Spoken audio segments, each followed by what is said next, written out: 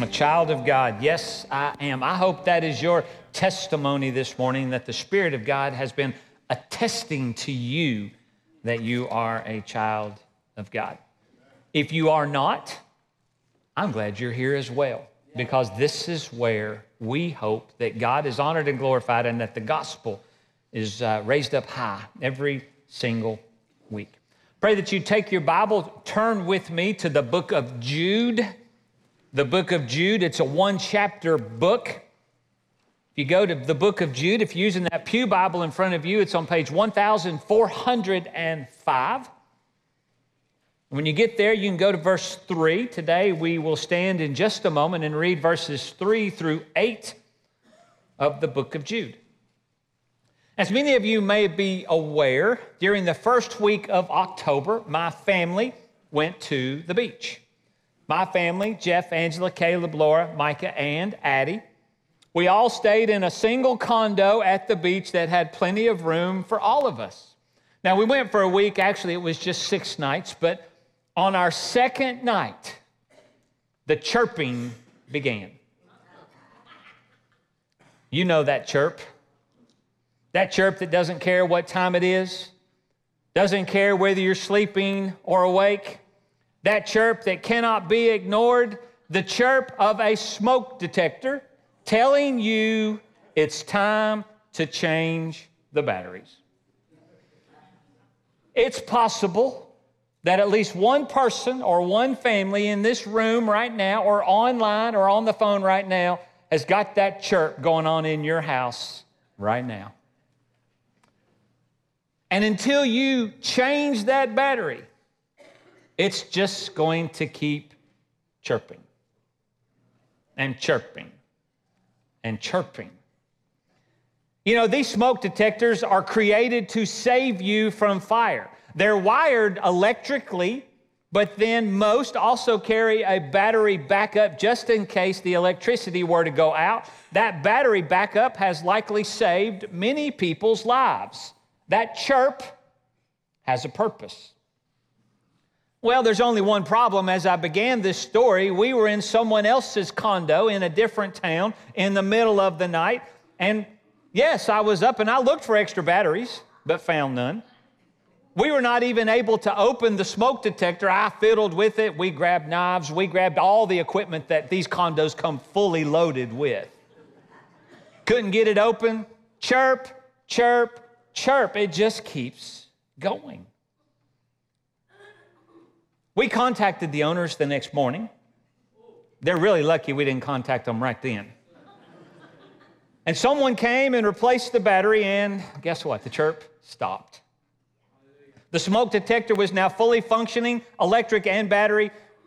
We would be warned if trouble arose. But that chirp, it was annoying. But it's a good thing. It's a reminder. It was a challenge. You know, one of the greatest ways to stop the chirp from happening is to routinely change your batteries in every single one of your smoke detectors once per year. When the first chirp happens in my house, I go and I spend the $30 it takes, because 9-volt batteries are not cheap any longer. And I go spend the $30 it takes, and I change every single one of them in the house, because I have learned that once you fix that chirp's coming next. Chirping, chirping, chirping. You know, but the cost of those batteries is high, but it is relatively cheap and inexpensive compared to what not heeding the warning or not having smoke detectors in your house will do. But I was also reminded this week as I was writing this that we have one smoke detector in our home where we live that's no longer there. I remember that night several years ago that it began to chirp, and funny how these things only occur in the middle of the night. I had no battery to replace it. I had been awoken from sleep. I was not happy, so I just took it down. I unplugged the electricity and had 2 little wires hanging down from the ceiling with every intention of fixing that. And all these years later, it's still hanging just like that. Seems silly, but I was reminded of that this week. I need to fix that. You know, church have a purpose, and their purpose is for our good. How many times do we not heed warnings? How many times do we not take the proper precautions? And it's with that backdrop that I ask you to stand with me. We're going to read from the book of Jude. I'm going to begin to read in verse 3. We're going to read through verse 8. Jude chapter 1, even I forget it doesn't have but one chapter. Picking up in verse 3. Says this, Beloved, while I was very diligent to write to you concerning our common salvation, I found it necessary to write to you, exhorting you to contend earnestly for the faith, which was once for all delivered to the saints. For certain men have crept in unnoticed, who long ago were marked out for this condemnation, ungodly men who turn the grace of our God into lewdness and deny the only Lord God and our Lord Jesus Christ. But I want to remind you, though you once knew this, that the Lord, having saved the people out of the land of Egypt, afterward destroyed those who did not believe. And the angels who did not keep their proper domain, but left their own abode, he is reserved in everlasting chains under darkness for the judgment of the great day. As Sodom and Gomorrah and the cities around them in a similar manner to these, having given themselves over to sexual immorality and gone after the strange flesh, are set forth as an example, suffering the vengeance of eternal fire. Likewise, also, these dreamers defile the flesh, reject authority, and speak evil of dignitaries. Thank you. You may be seated. Keep your scripture open. We're going to talk through this. If you'll recall, last week we began our message series through the chapter, the book of Jude. And last week we said Jude, a bondservant of Christ, a brother of James. We discussed how Jude was the half-brother of Jesus, a brother who did not believe in Jesus during Jesus' earthly ministry, a brother who challenged Jesus during that ministry, a brother who saw Jesus after his resurrection, a brother who came to understand the gospel, that Jesus came, lived, died, and rose again for our sins, who placed his faith in Jesus as Savior and had surrendered his life for God's glory. Last week, Jude told us that he initially desired to write a letter to fellow believers to encourage them due to their common faith in the gospel. And that's where we got to last week. Verse 3, he goes on and says, I found it necessary. Have you ever had an intention to do one thing, but as you walked toward that one thing or began that one thing, you saw that there was something that you needed to do instead? That's exactly how Jude describes this. He said, I had every intention of writing you this really good, feel-good letter about our common salvation, but I found it necessary. Jude recognized that something had changed and he needed to deal with it. So he writes a letter because of these new circumstances to challenge the church. Verse 3 says that he's exhorting them. Twice in our series through the book of 1 Thessalonians that we completed not many weeks ago, we discussed the word exhort. Exhort means to thoroughly encourage, to fill up with encouragement, to give advice. We talked about how you would typically exhort someone when they felt they could not do something. Exhort someone means you can do this. And Jude is exhorting those in the church, verse 3 says, to contend earnestly for the faith. Now, last week we discussed that this faith, this truth, was the gospel. That this was an objective truth, a verifiable truth, a life-changing truth. That this is a fact that is not up to debate. People who want to debate it, I was praying this morning as I was coming in, because I know a few people that want to debate about everything. And I said, Lord, let them bring their science and their psychology and their biology and their ology of whatever they want to. Let them bring it. The truth of God's word has stood the test of time, will stand the test of time. And if you're struggling right now with trusting the word of God, dig deep. Try to make it not stand up. It will stand up to whatever you want to bring against it. He's exhorting them the truth. The gospel has been delivered by God to man through his Son, Jesus Christ. And Jude tells the people that this truth, this gospel, must be earnestly contended for. This means that this truth to be contended for is under attack.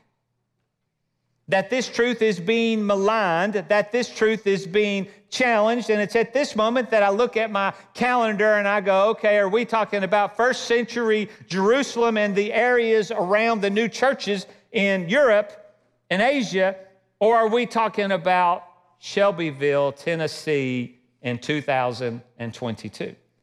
It's an amazing thing how the truth of God's word was true then, true now, and has been true every day in between. Church, we need to come to a point where we recognize that the faith that Scripture talks about, the gospel that Scripture talks about, is the truth.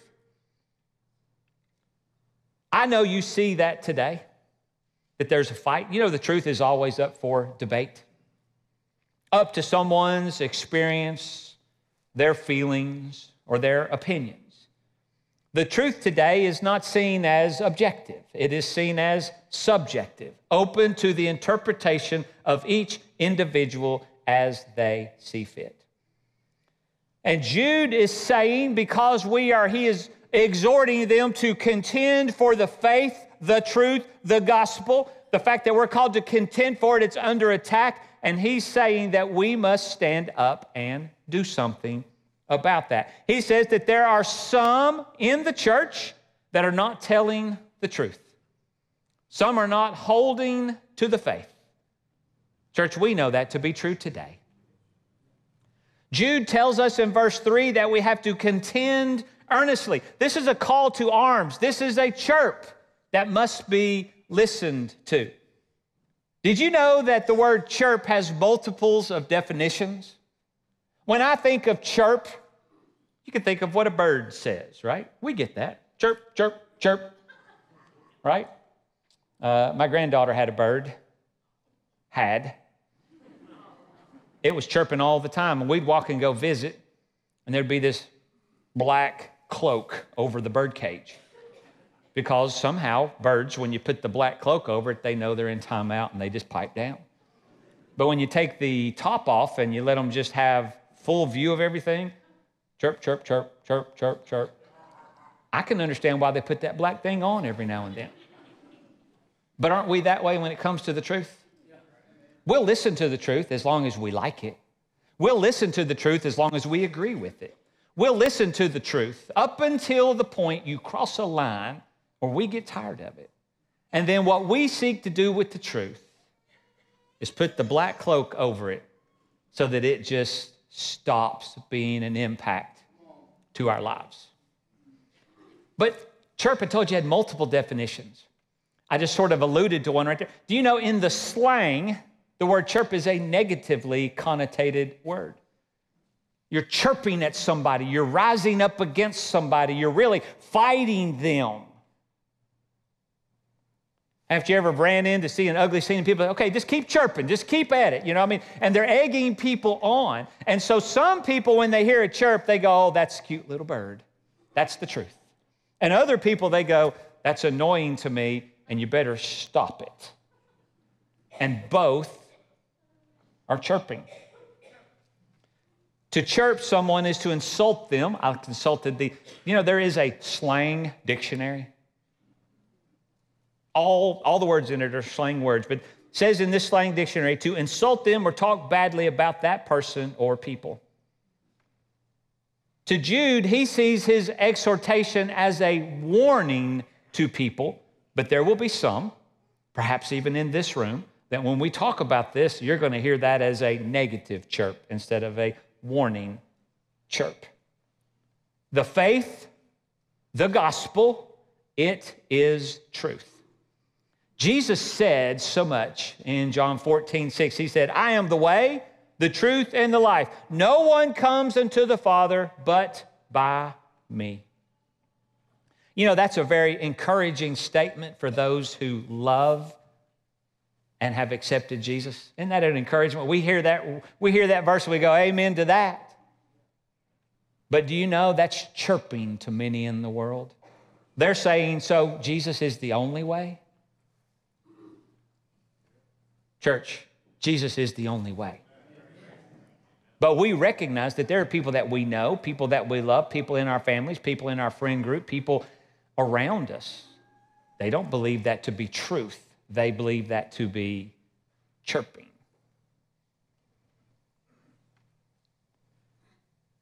To those he mentions, they will see it as an attack on them. Happens all the time. Verse 4 says that certain men have crept in unnoticed. Now, church, I stopped right here. This is where I want to stay for just a minute because there's a lot in just a very few words. Look at verse 3. It says, crept, or verse 4, crept in. You know, creeping is not an open action. Creeping is a discreet attempt to enter into some place that you currently are not. And these that are fighting against the truth, these that are fighting against faith, these that are fighting against the gospel have entered into the church through deceptive means. I believe by their creeping, they have an inner understanding that their message is not welcome. How many times have you had good, truthful news, but you hid it and you crept in and didn't tell anybody about it? No, they know by their actions that this is going to be a challenge. It says they crept in. You know, the people who are attacking the truth, think about this, crept in. The people that are attacking the truth that Jude is speaking about, people that are attacking the faith, attacking the gospel, they're in the church. He said they crept in. And right now you're going and I'm going, they're not here. There wouldn't be anybody in this church, online, on the phone, or physically in this room that would fight against the gospel, the truth, or faith. It's chirping.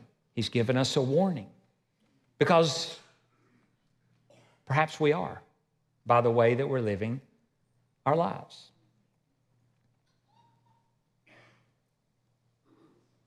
And then he says that these people crept into the church unnoticed. Oh, this is when he cuts me to the quick. You know what he says right here? When he says they crept into, they were deceitful, they were underneath, they were creeping in. You know what they did? We let them in. They crept in unnoticed. Do you know how anybody gets into this church unnoticed? Because we're not watching the doors. Now, you likely know this, but we have a security team every week. Their job is to notice. I chatted with someone today. I said, "Are you security today?" He said, "I'm learning today." I said, "Well, keep your eyes open."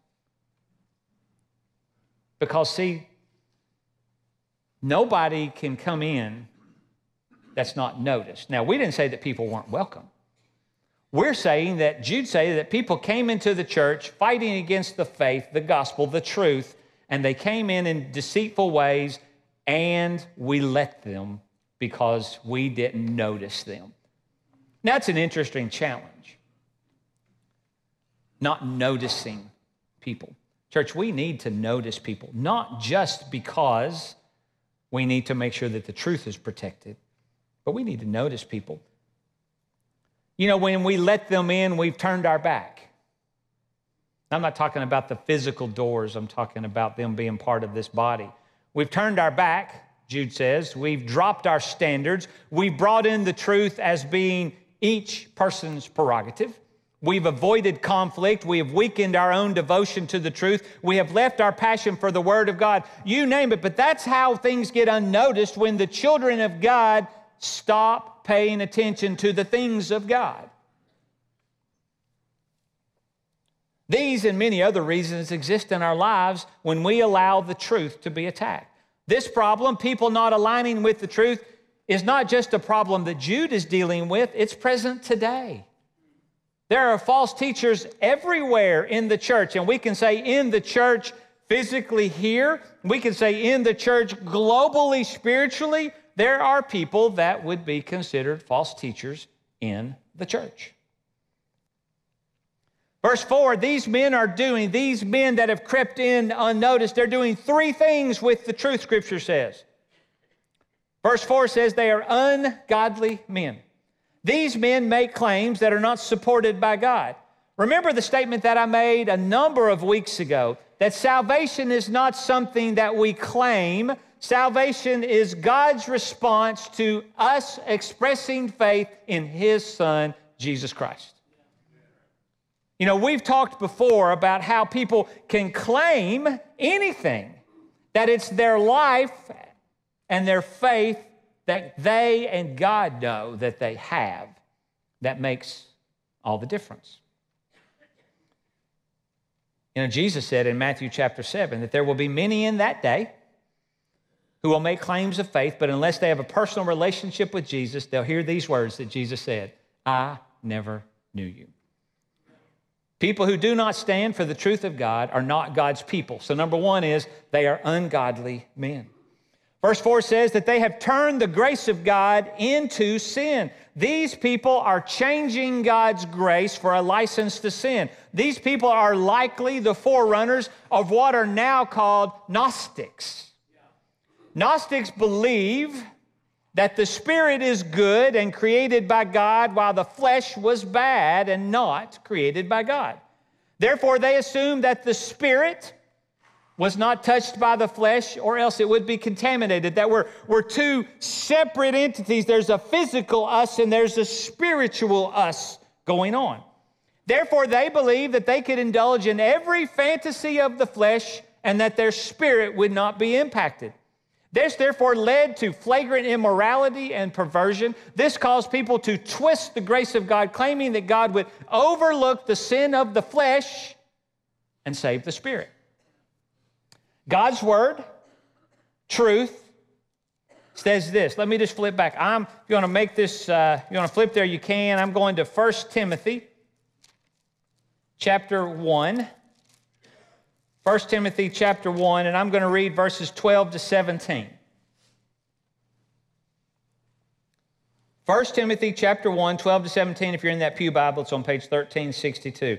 1 Timothy chapter 1, picking up at verse 12, says, And I thank Christ Jesus our Lord, who has enabled me, because He counted me faithful, putting me into the ministry. Although I was formerly a blasphemer, a persecutor, and an insolent man, but I obtained mercy because I did it ignorantly in unbelief, and the grace of our Lord was exceedingly abundant with faith and love which are in Christ Jesus.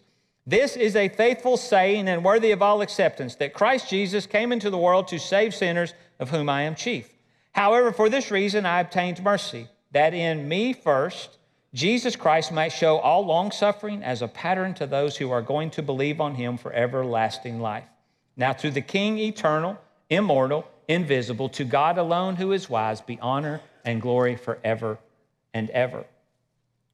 Paul talks about how God's grace, when we come to know Christ, how God's grace changes us. Scripture teaches that we are changed in our heart, soul, mind, and strength as we yield ourselves to God. God's grace enables us to live for Him. Peter talks about this same thing in 1 Peter chapter 1, verse 15. He says, But He who has called you is holy. You also be holy in all your contact.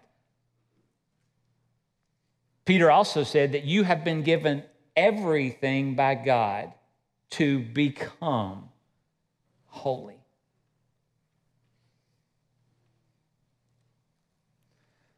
Knowing Jesus as your Savior will change every part of your life.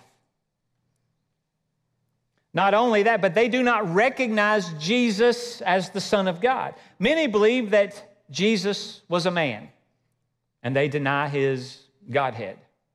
Others believe that He was only a spirit, and that they deny His manhood. And I could tell you, we could talk for hours on hours on the beliefs that people hold about Jesus and who He is and how that all came about. the truth of God teaches that Jesus is fully man and fully God. Make this note, Philippians chapter 2, verses 5 through 11. Let me read those. Let this mind be in you, which was also in Christ Jesus, who being in the form of God did not consider it robbery to be equal with God, but made himself of no reputation, taking the form of a bondservant and coming in the likeness of men. And being found in appearance as a man, he humbled himself and became obedient to the point of death, even the death of the cross. Therefore God also has highly exalted him and given him the name which is above every name, that at the name of Jesus every knee should bow, of those in heaven, of those on earth, and of those under the earth, and that every tongue should confess that Jesus Christ is Lord, to the glory of God the Father. Jesus, based upon Scripture, is fully God. Jesus, based upon Scripture, is fully man. And without that belief, there can be no faith. There can be no gospel. The truth, the faith, will lead to godliness, holiness, and sanctification. And Jude wants to remind you in verse 5. Look what it says in verse 5. But I want to remind you, though you once knew this. Jude is saying, when you stop and compare the teaching of the false teachers, you will remember and you will understand what the truth is. He's saying to the church, you have stopped remembering. You knew this. Do you know that if you knew this, you still know this? Jude's saying, wake up.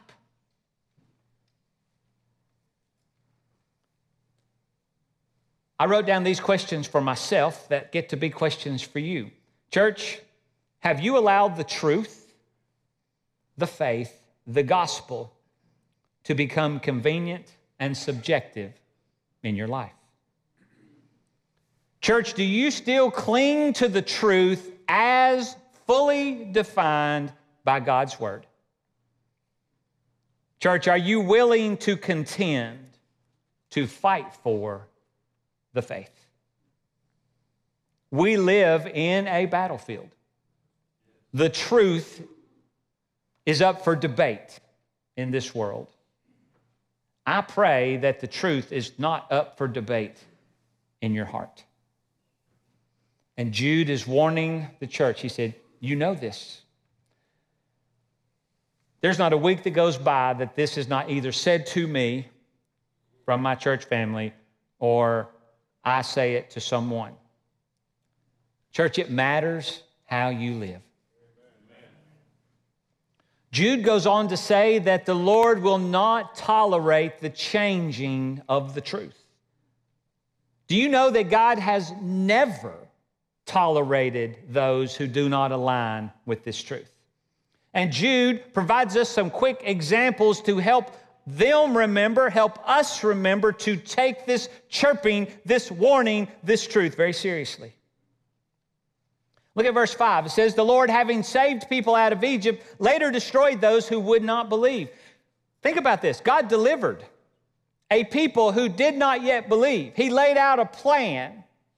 God told the people what to do, and we're talking about a 40-year period of time, and they would not obey Him.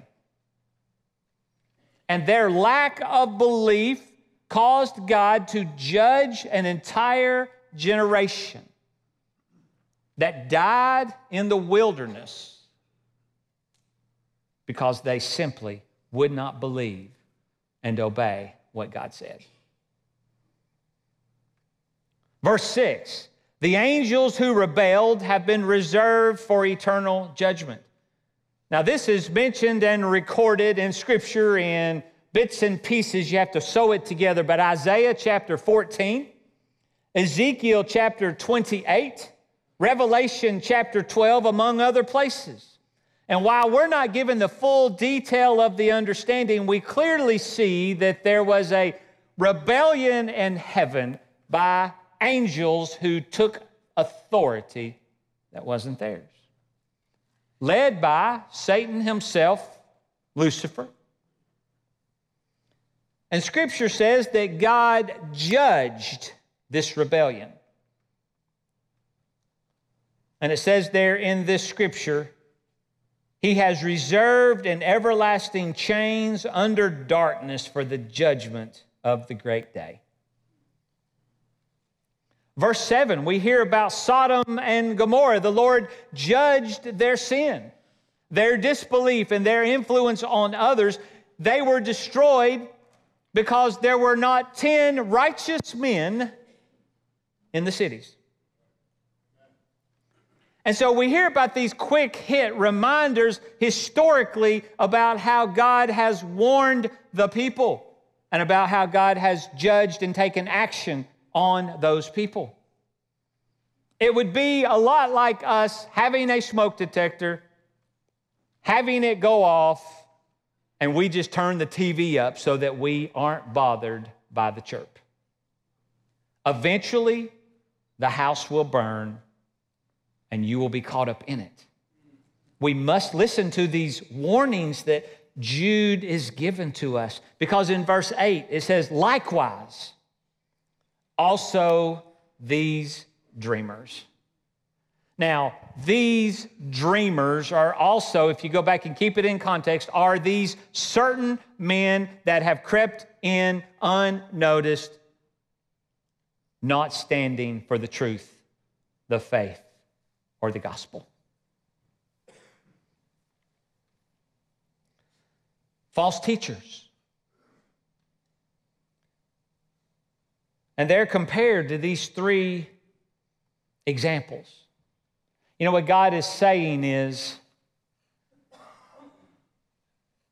I see what's going on, and I will take the appropriate actions.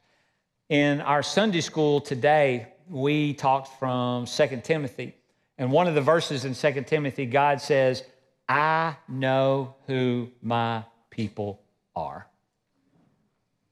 God says, by that definition, He says, and I know who everybody else is as well. Amen. Verse 4 goes back to say about these people who have crept in unnoticed, that verse 8 calls them like these dreamers. Verse 4 says that they were marked out long ago for this condemnation. God will not tolerate false teaching in the church. Now, if you're a note taker, I want to encourage you to write down this scripture, because Peter also warned of and spoke similarly to this topic as well. And if you want to read that, you can go to 2 Peter chapter 2, verses 1 through 10, and you're going to find that Peter was talking about something that, historically speaking, began not long after that Jude is seeing the fruit of. Peter gave a warning that people didn't heed as fully as they could, and now the church has people in it.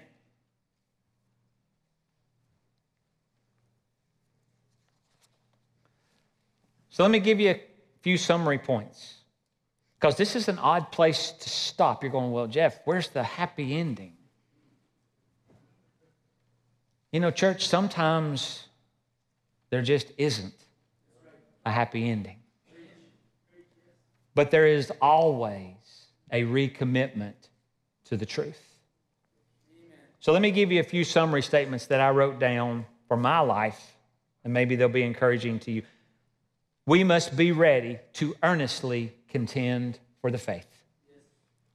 Church, whether you want to admit it or not, this faith is in a battle. This is a spiritual battle. Secondly, we must stay diligently in the Word, clinging to Jesus. 1 Peter 5:8 tells us that Satan is diligently on the prowl, seeking whom he may devour. Now, I don't know about you,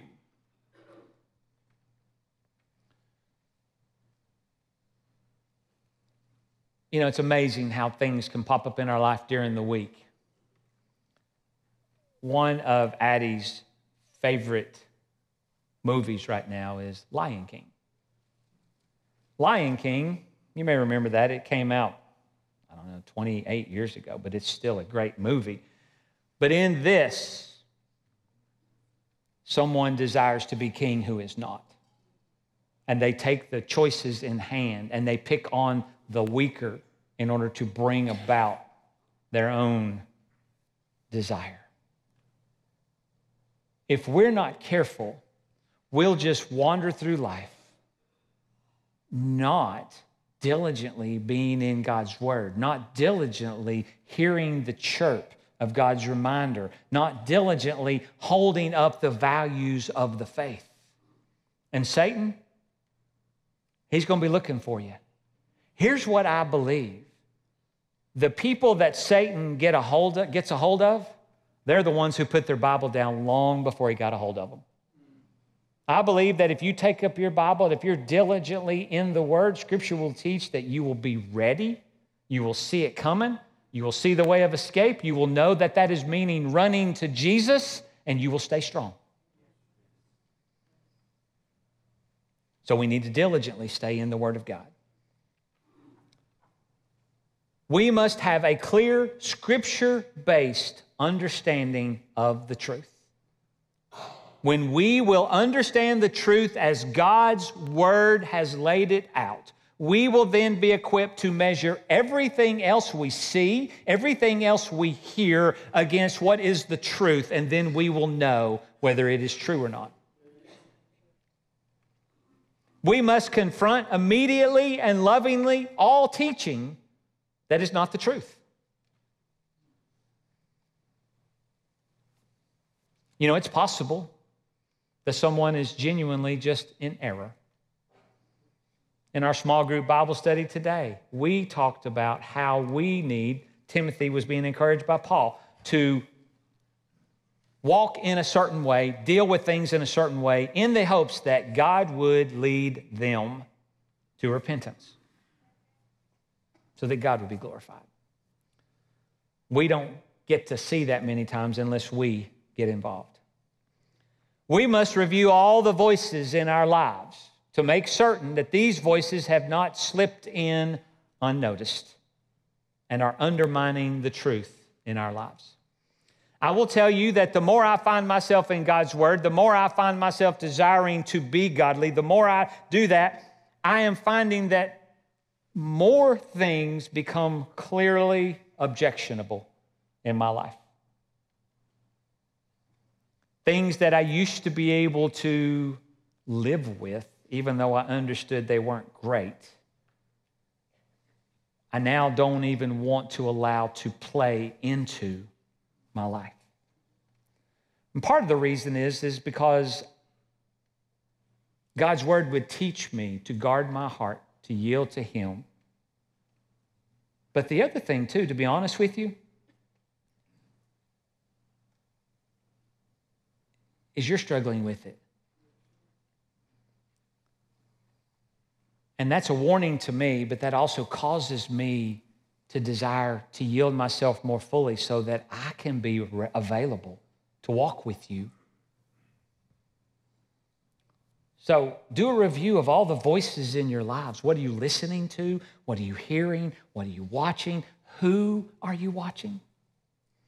Can I just make this statement? Not all people who call themselves Christ followers stand for the truth as defined by God in His Word.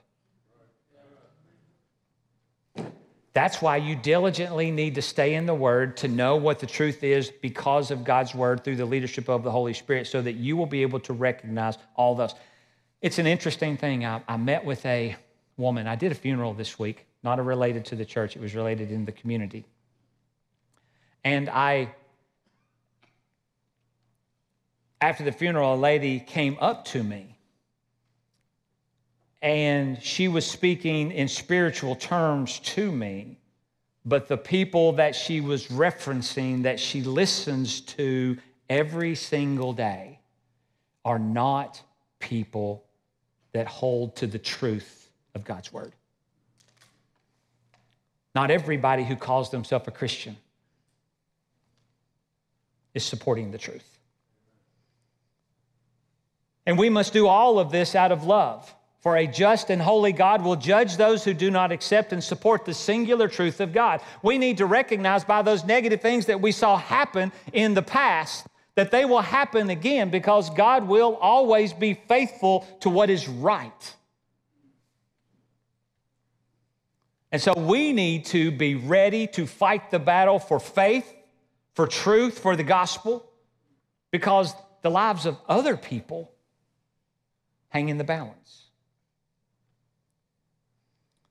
This kind of life will be us chirping a warning to the world. And I mean that in the most loving, chirping way possible. But church, you must recognize that if you choose to live a life of faithful obedience to the truth of God's word, to some that you intend to warn lovingly, they will receive it as a negative chirp. It'll be a challenge. That's why you have to contend for the faith. We must be willing to stand for the truth, whatever the outcome. Amen? Amen. Amen.